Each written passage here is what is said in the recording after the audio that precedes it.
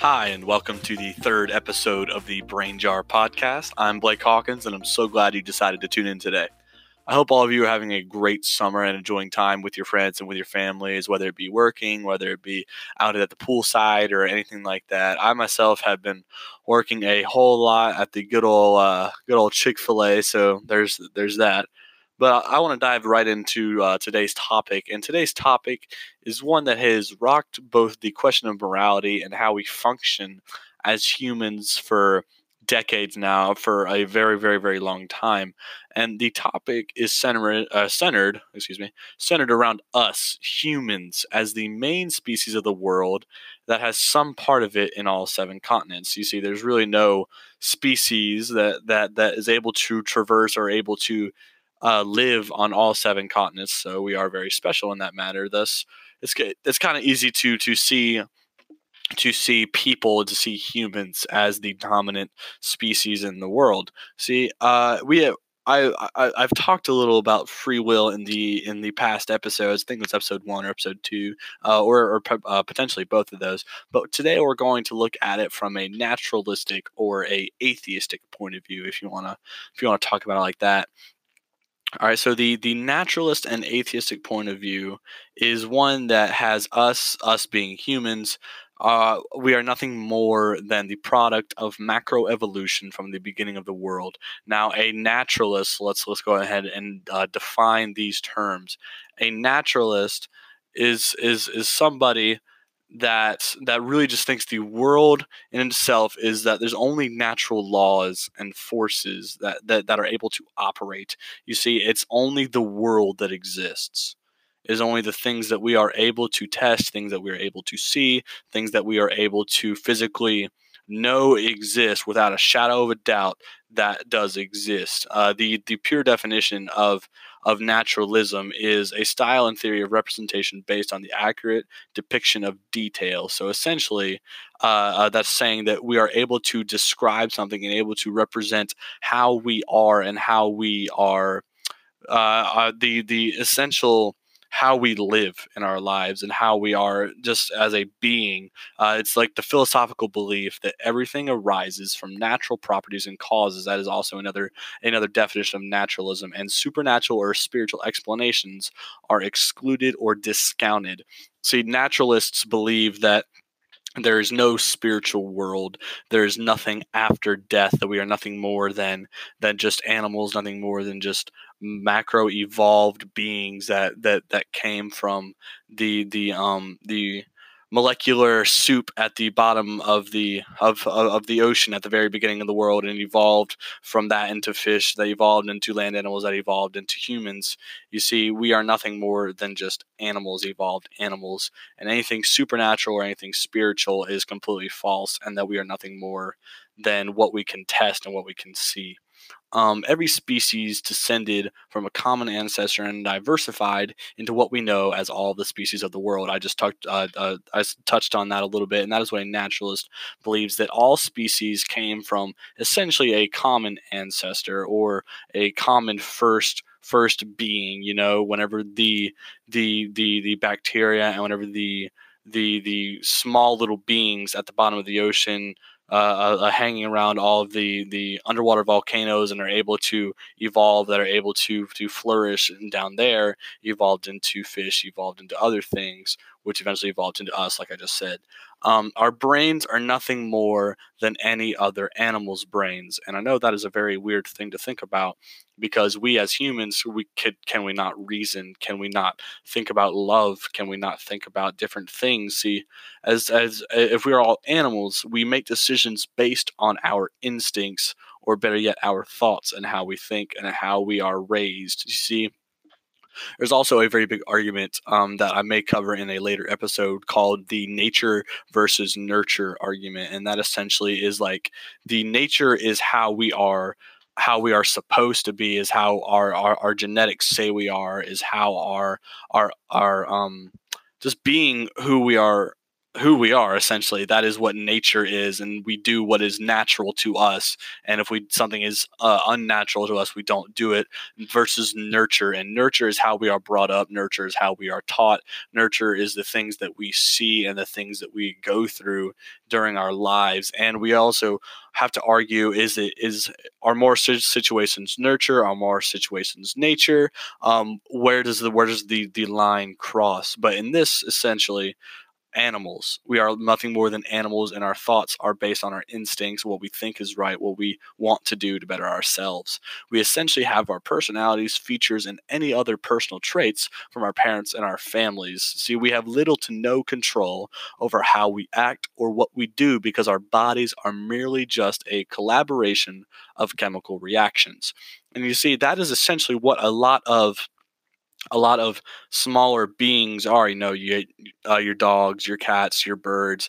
Their brains are nothing more than just chemicals bouncing off of each other, that reacting with each other, causing them to think things, causing them to do things, causing them to be the way that they are, because that is the way they are programmed as the beings that they are.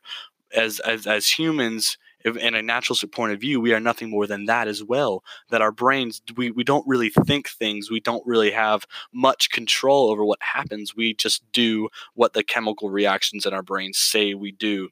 The way you feel is solely based on the reactions in your brain.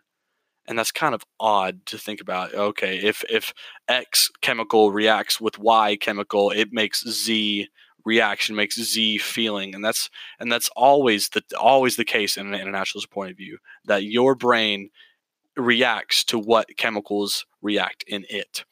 See, when somebody talks about a evolutionist point of view or an atheistic point of view, rarely do they talk deeper into what it really means. And that's something that I really wanted to cover today, that I wanted to talk about, that if we are all just evolved animals, not free will given human beings, then we don't really know what it means to truly love something, or to understand reason, or to know things. What we are is just the chemicals in our brains say we are. Whatever we are just what the chemicals in our brains say we are. We are nothing more than molecular machines. And it's weird to think about, because don't humans hold more value than, let's say, a dog? Don't people hold more value than a horse? Are we all on the same field? Is a horse's life less important than mine, or vice versa? If we're all just animals, then essentially yes. Another animal's life is not as important as mine, or vice versa. But we know that just by thinking, just by being able to have this free will knowledge, and being the very intelligent race that we are, is intelligent species, that we are able to comprehend things. We are able to know what true love is. We are able to understand reason and philosophy. We are able to dive deeper into the things that we need, things that we can know, and that alone should make us think, okay, we aren't just animals. Okay, we aren't just chemical reactions in a small space. We aren't just molecular machines.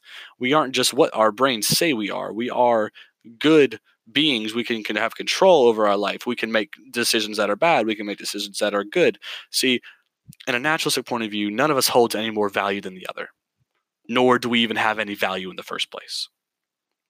Because an animal's life, if you were to take a cat's life and a human's life, and somebody told you to kill one of them, in a naturalistic point of view, they're both just animals. Both of them have feelings and chemical reactions bouncing off of their brains. But if we are talking about from a Christian point of view, from a Judeo-Christian point of view, then we know that humans are more than that. We know that humans are free will given creatures. We know that we are able to reason, we are able to think, we are able to comprehend things. We are not just some different race of a different species of animals that reacts nothing off that reacts on nothing more than their instincts, or what their chemicals in their brains say, or anything like that. It's just odd, We all know that we have meaning and purpose. If an atheist says yes to that, then he is defeating his own argument. If we have meaning and purpose, then there has to be a reason for us to have meaning and purpose. God has ingrained in us a sense of meaning and a free will to make choices. God wants us to see our worth because he made each and every one of us for a specific reason. You see, God makes many animals and makes different things for specific reasons. And in the same way, God created human beings in his own image. And as it says in the book of Genesis, God created human beings in his own image and created them with such precision, created them with such just meticulousness, as some would say. He went down to every little detail. As it says in the book of Psalms, he saw us in our mother's womb. He created us before the foundations of the earth. Before the earth was even created, he knew what we were going to be like. He knew the things we were going to think. He knew the things we were going to do. He knew where we would be born, when we would be born, who would bore us, who would be our parents, where we would live, where we would grow up. He knew all of those things. I don't think God plans that far ahead for an animal. And even if he does, he doesn't go that meticulously with it. See, a deer isn't able to buy a house. A deer isn't able to essentially get saved. A deer isn't able to lead others to Christ. A deer is just an animal. But if we are just animals, then we have no purpose. But if we are God created human beings, then there is a reason for our existence. It is us to realize that reason. If we don't see our worth and submit to the idea that we are nothing more than molecular machines trapped to do the bidding of the chemicals in our brain, then there's no purpose to do anything. If we don't see our worth, and if we submit to the idea that we are nothing more than molecular machines. If we are nothing more than molecular machines, then there's no reason you should be listening to this podcast. If we're nothing more than molecular machines, there's no need for you to try and love somebody. If we're nothing more than molecular machines and we're only animals, then life is essentially meaningless. Then life doesn't really have a purpose if we are just trying to further our species, because that's all an animal is trying to do. When you think about it, an animal does what is best for its species. An animal does what is best for it.